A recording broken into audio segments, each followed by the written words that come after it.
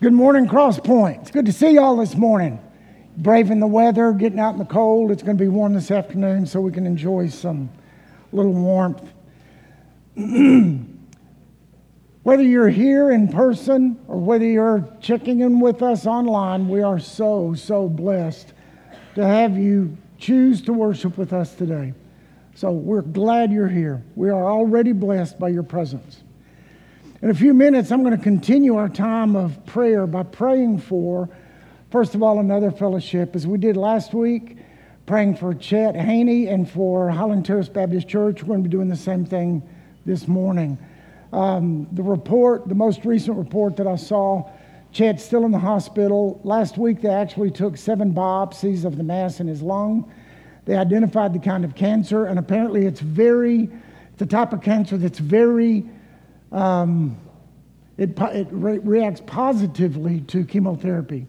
So they're hopeful that this will work. He's in the hospital now. They're trying to decide exactly the kind of chemotherapy that the treatment they're going to be doing. So we're going to be praying for Chet and his family and Highland Terrace Baptist Church. We're going to continue to pray for our new pastor as we continue to search for the man that God has in store for us to be our new senior teaching pastor. We're praying for him, his family, and his current fellowship, and to prepare them for this transition as well. We're going to be praying for an unreached people group also. The Avar people group in Turkmenistan. Right now, in Turkmenistan, there's a population of about 900 of the Avar people. 100% Islam, 0% Christian, and there's no evangelical outreach that's known in that people group. So we're going to be praying that God would reach to that people. Then we're going to be praying for our time this morning as we continue in our study of 1 John. So join me in prayer. Father, we come before you this morning acknowledging your presence in this place.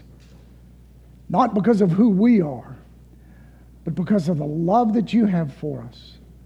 Because of your holiness, the light that you provide to draw us to yourself.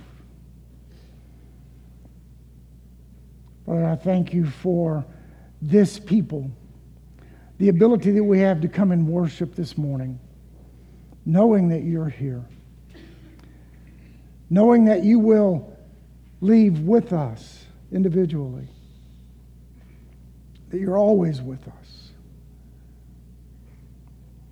Father, I pray this morning for Chet Haney and his wife Terry and for the people at Highland Terrace Baptist Church.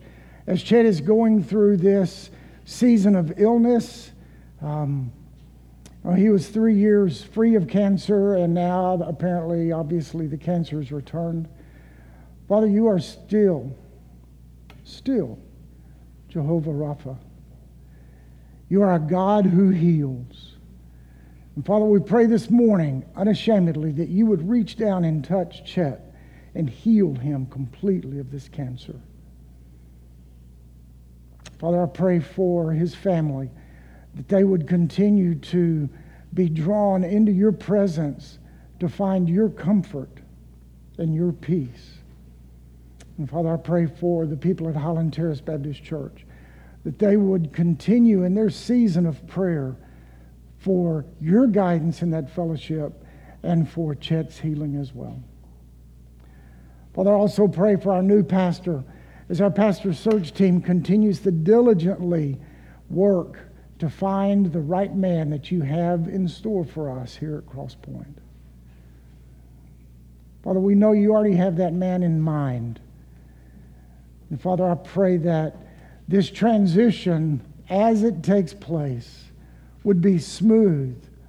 I also pray that it would be quick, that we would be ready, that this man would be ready, and for his current fellowship would be ready for him to leave their fellowship and to come here. Father, we trust you in that.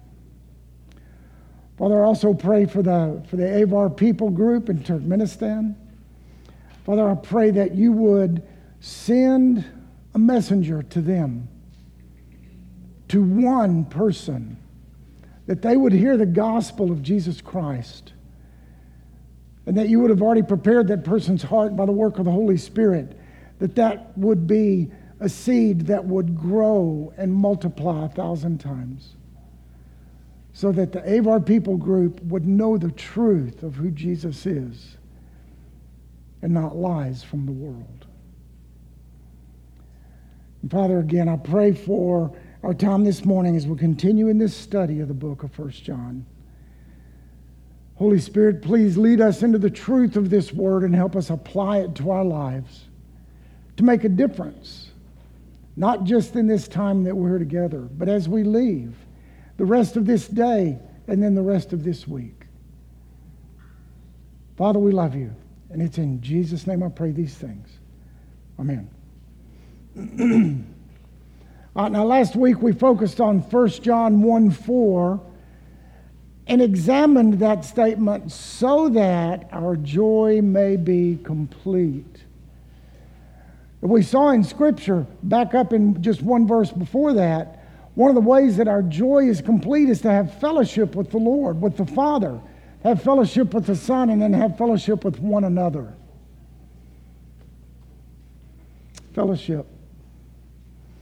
Now that word just seemed to pop up all week long. And it may have always done that in my just circle of influence and friends. But after last week, it just seemed that word was constantly being spoken. And not just by me, but by others. It's a verification that God is working in us and around us to help us see the truth that He desires a relationship with us.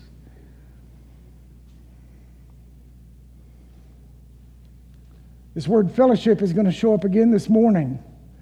And spoiler alert, it's going to continue to show up through this study of 1 John. It's there.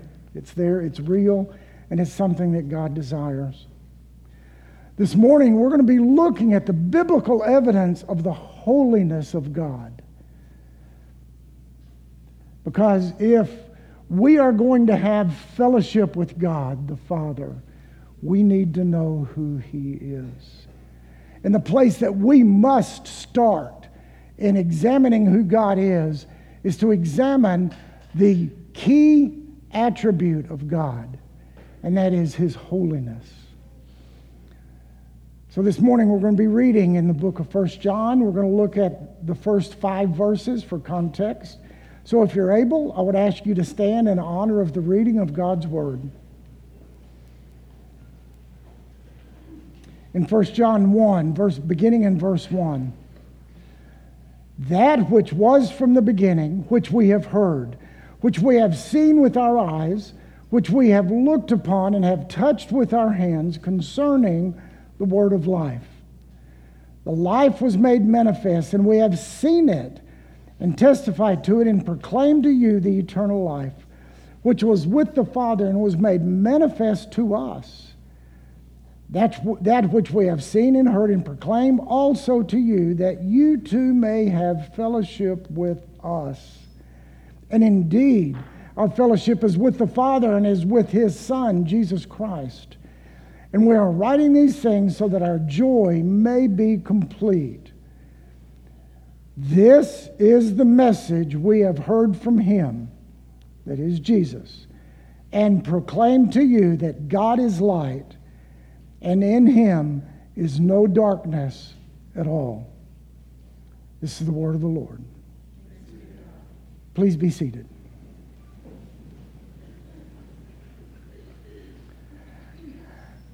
Have you ever deeply contemplated the concept and the fact of light and darkness? It may not be something that you sit around and just do occasionally, but it's something we're going to do this morning. There's lots of examples in our very existence of light and dark. Some people are afraid of the dark. They don't like the dark. But as our sons and daughter-in-laws have reflected on Ken and I, they refer to us as bats. Because at night we keep the lights really low in our house. They're like, can y'all not turn on some lights? Well, we know where everything is. We don't need all that light. But I've never been afraid of the dark. I've been able to walk into, really all of my life, a building that I'm familiar with, and I won't turn on the light until I get all the way through.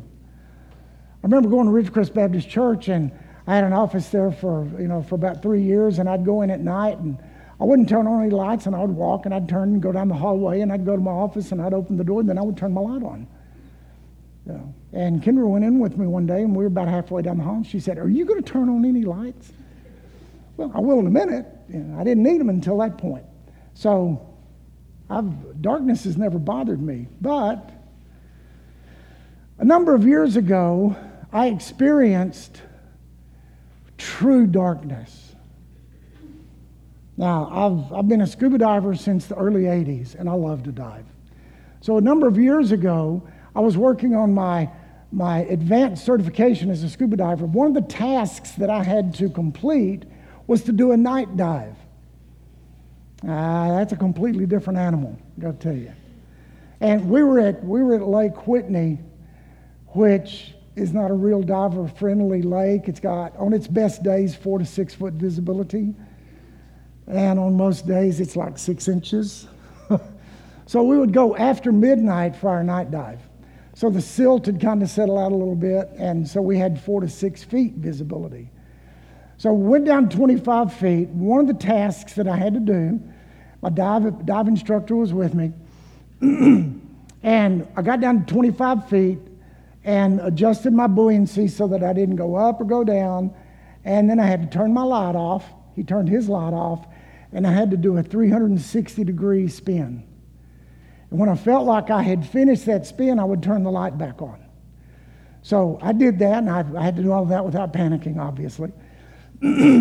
So as I did my spin, and I thought, okay, I'm fully back around, I turned my light on, and I had my first experience with a tree snake. Now, a tree snake is simply a limb. But when you see it with your flashlight coming at you out of darkness, it's a snake. And the dive master was already prepared for my scream through my regulator, which I did, and then I could hear him laughing through his regulator.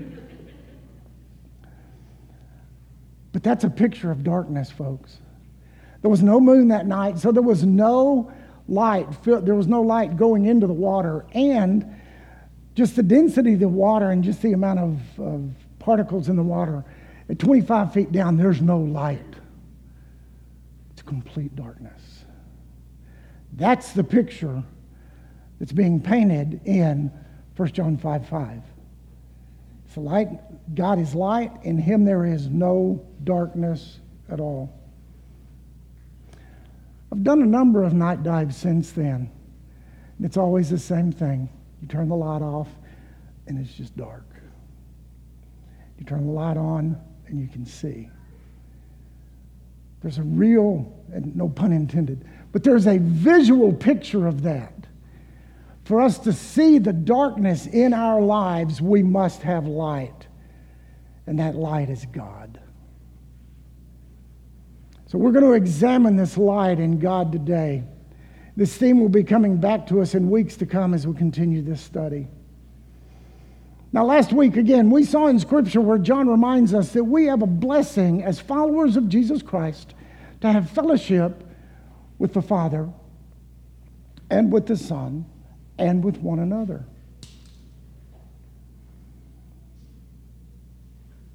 Remember, we're given a blessing of fellowship, and we're not given what we deserve.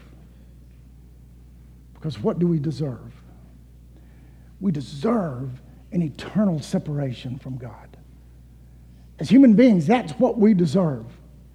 But because of the light that is in God, and he desires a relationship with us, he provides that light. Now, in the very next verse, in verse 5, we're going to see where we're given insight into the very nature of God, where it says that God is light, And that's the place that we must start with this relationship with God. And we need to know that the word light and holiness are interchangeable. It's because of God's holiness that there is light. Now, is this light, what does the word light really mean? Is it the kind of lights that we have in our home? Is it the kind of lights that we have on the front of our car that illuminate, where we're going at night? Or is it like the sun? Well, I think the light from the sun is a close picture, because you can't stare directly at the sun without doing damage to your eyes. You learn that hopefully you learned that as a child. I did, because I've stared at the sun a couple times. It's not a good thing.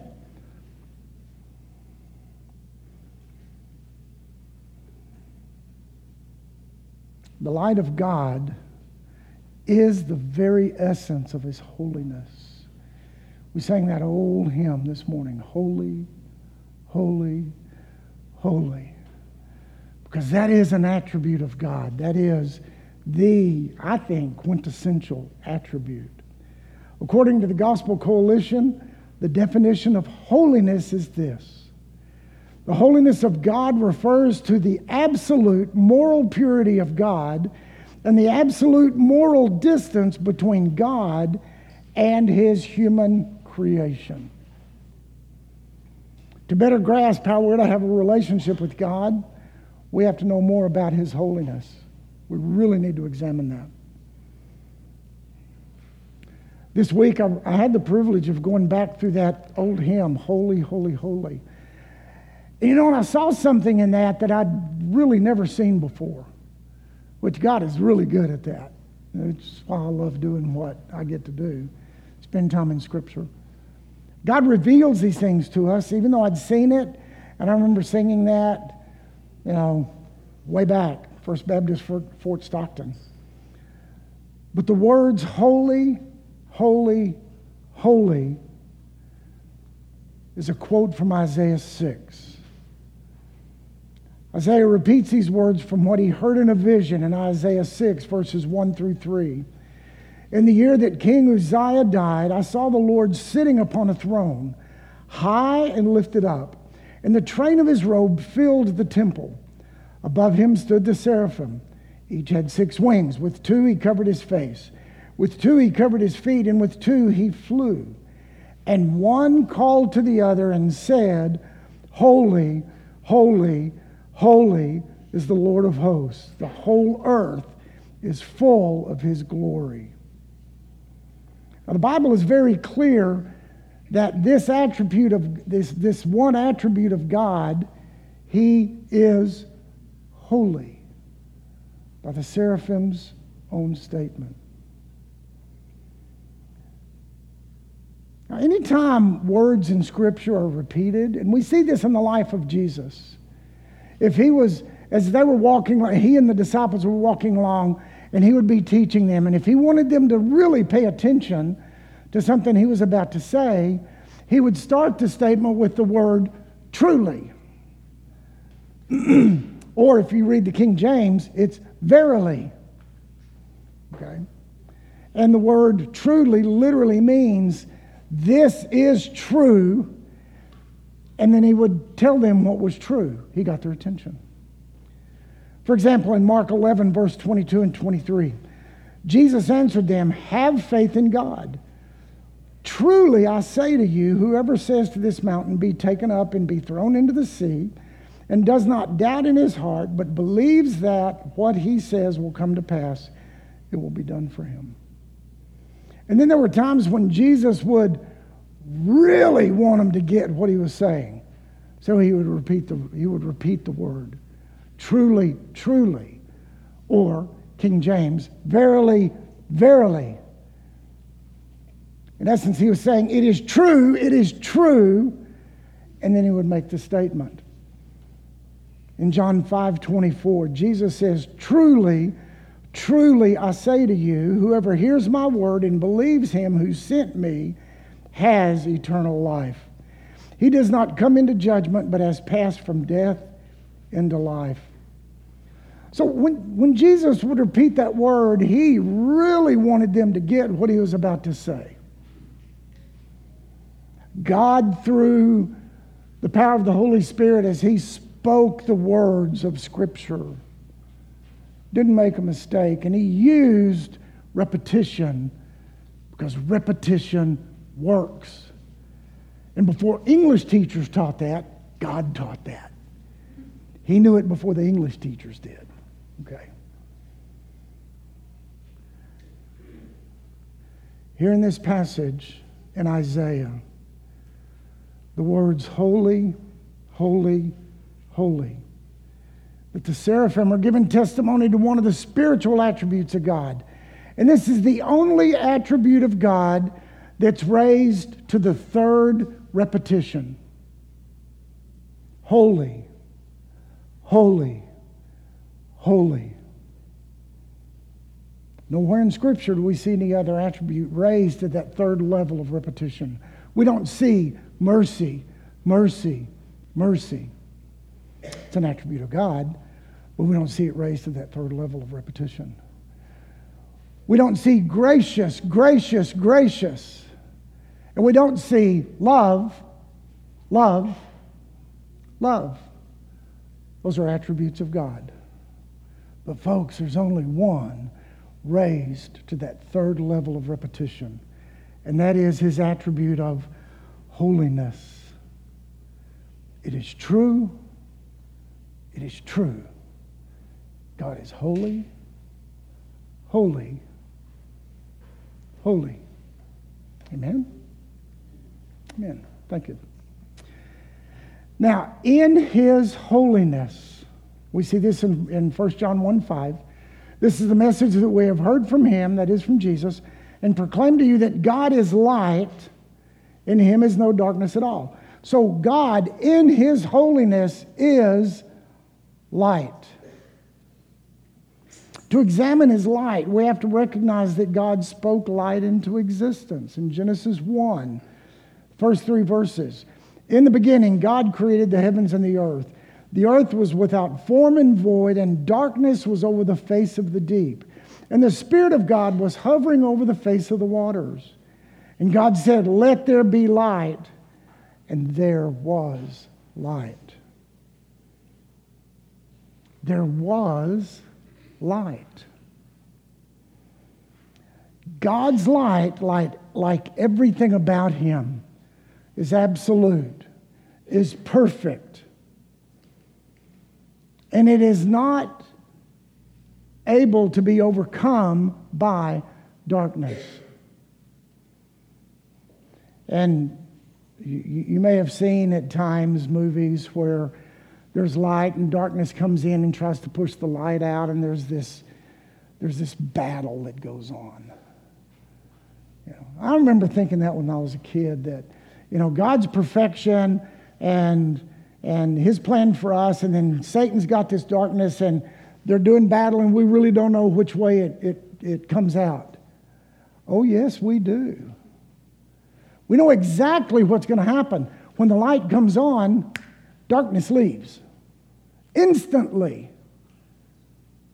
As when I was scuba diving, in my experience with the tree snake.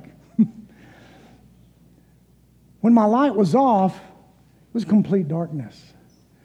But the instant I turned the light on, what was in front of me was illuminated. That's what God's light does. It obliterates darkness. And we could even turn off the lights in here, but we would still have light from outside. And I'm looking over at the electrical room closet over there, and I can see a little darkness under the door, but guess what? If you go in there and close that door, you'll still see light. See, God's light permeates darkness, period. And there's no pushback from darkness against light. It cannot do that.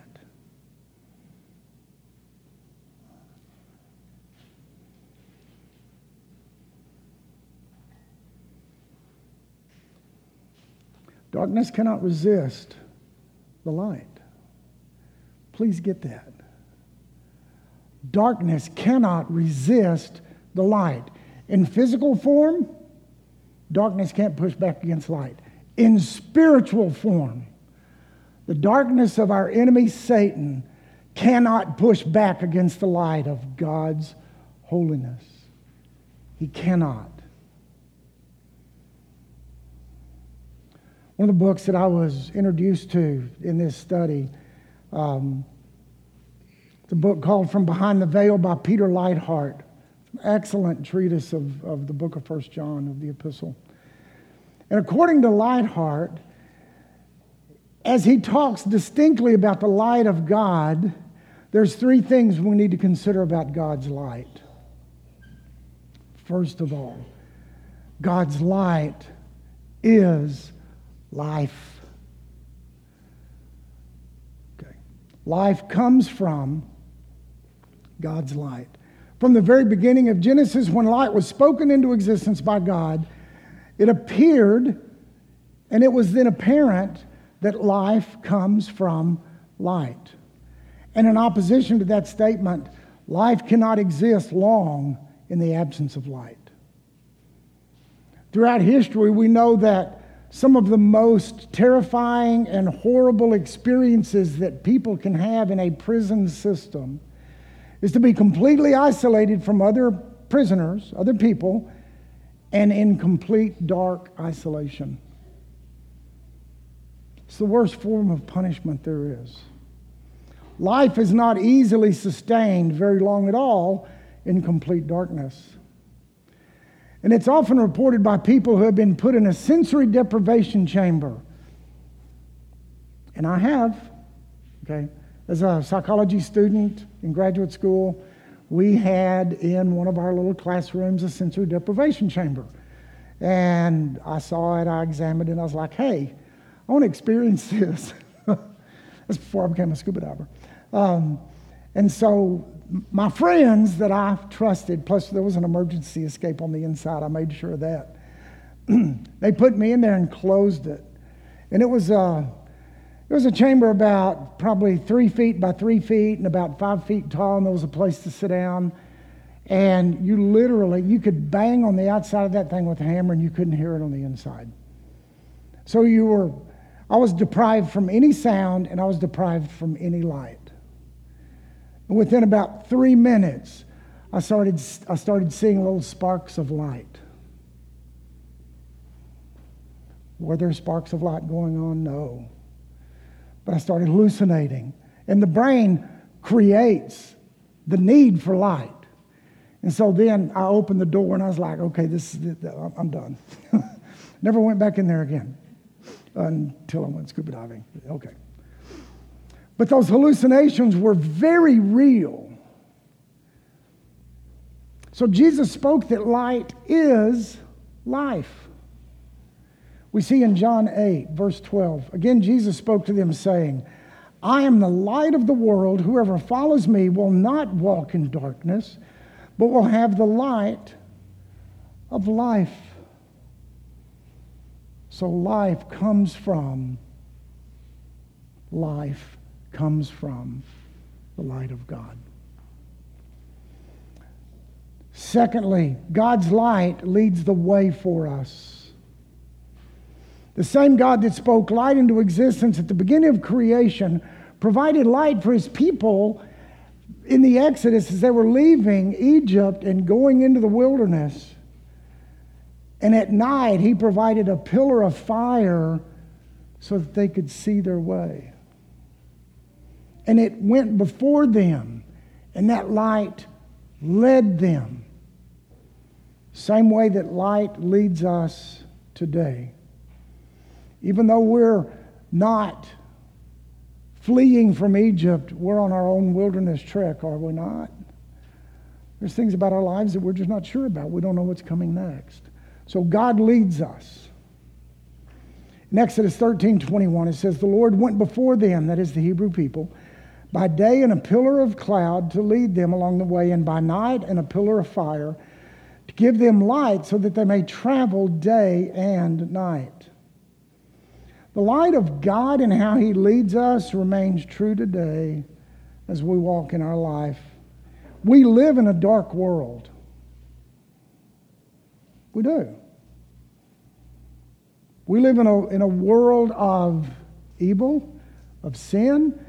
We're experiencing consequences of that right now with the second wave of, I'm not going to use the word, but this illness that's been going around and affecting us and impacting us. It impacted us this morning that our praise team was reduced to one. And Grace did a great job this morning. Thank you. So the rest of our praise team, illness is hit. Okay, so we live in a dark time. We live in a dark place.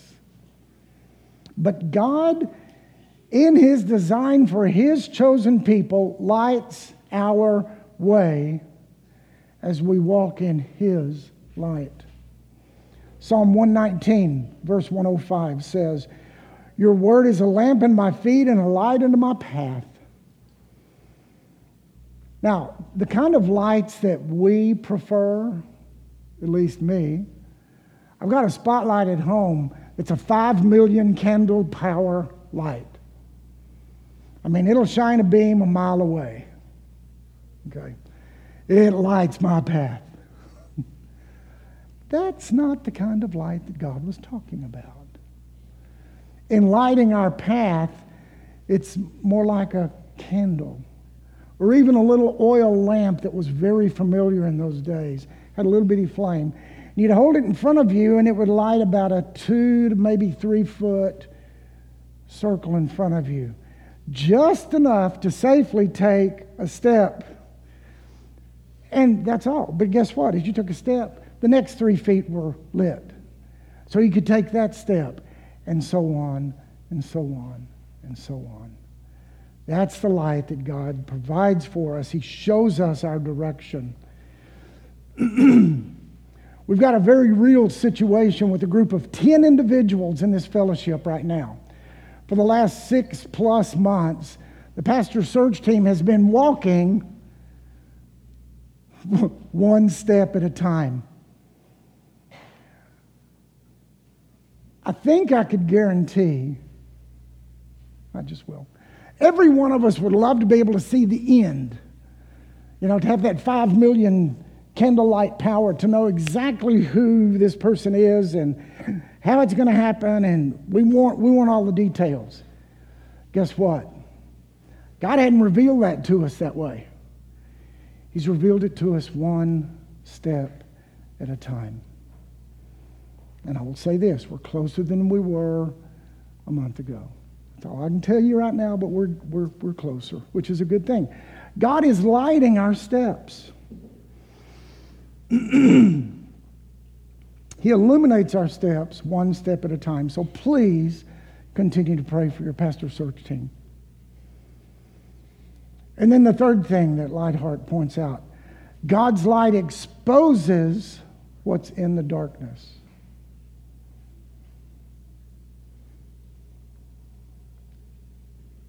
Just as when I was scuba diving, and it was right after our oldest son's graduation, we went on his graduation trip to Cozumel, and Adam and John were both certified divers. Laura's also a certified diver, but she wasn't with us on that trip. Just before her and Laura got married. But me and John and Adam went on a number of dives that week, and we did several night dives. And it was just always in my mind. First of all, I could remember the tree snake from several years before. But as we were swimming and diving, I would also wonder, if I turn the light this way, is Jaws going to be there? You know, is something sneaking up on me? So periodically, you just kind of turn and look. But that's what light does. Light exposes what is in the darkness. The light of God in His holiness.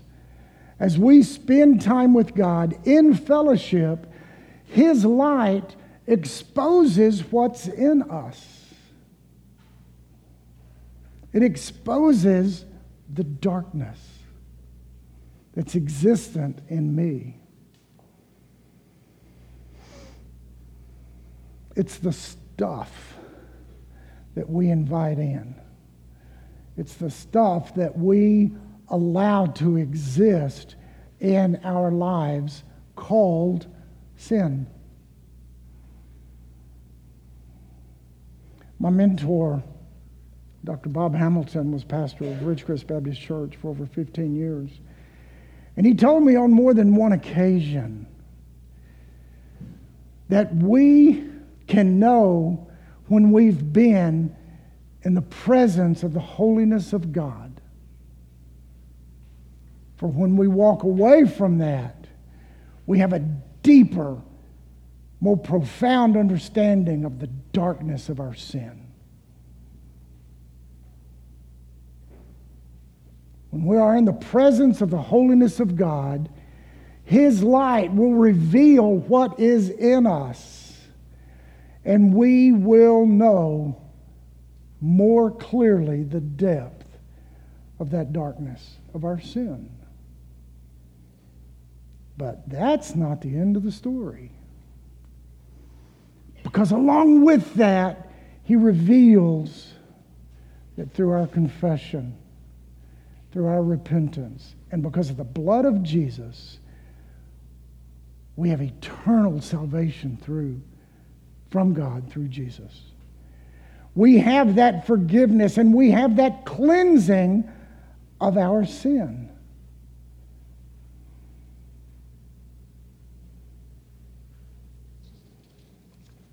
In Ephesians 5:11 through 13,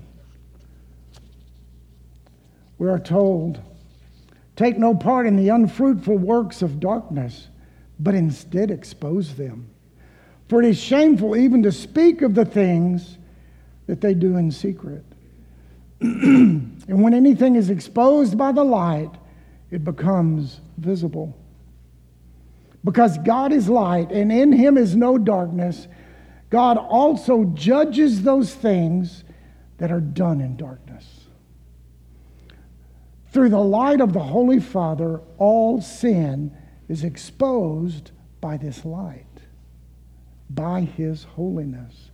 And it's visible to God, and it becomes visible to us." Again, if we ended it there, we'd have no hope. However, but God. Ephesians 2, verses 1 through 4.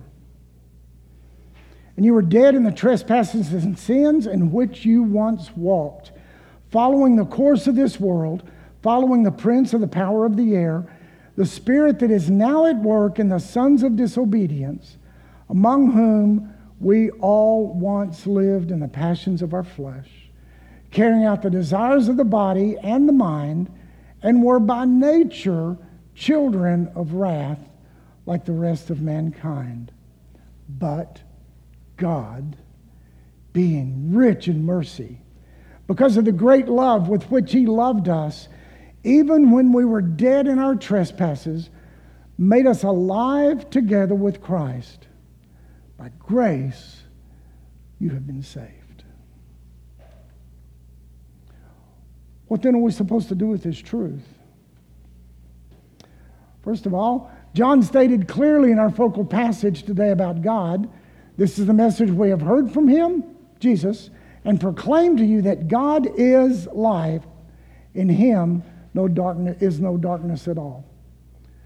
So secondly, God is light. He is the only one who lights our lamp.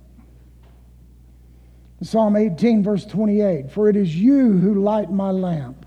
The Lord my God lightens my darkness."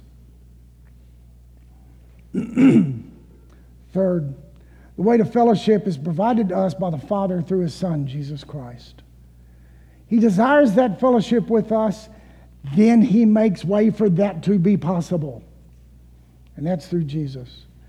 In Romans 5:8, "But God shows His love for us in that while we were still sinners, Christ died for us." So then the last point, to guide us through this week and through our lives. This is our daily assignment. Okay.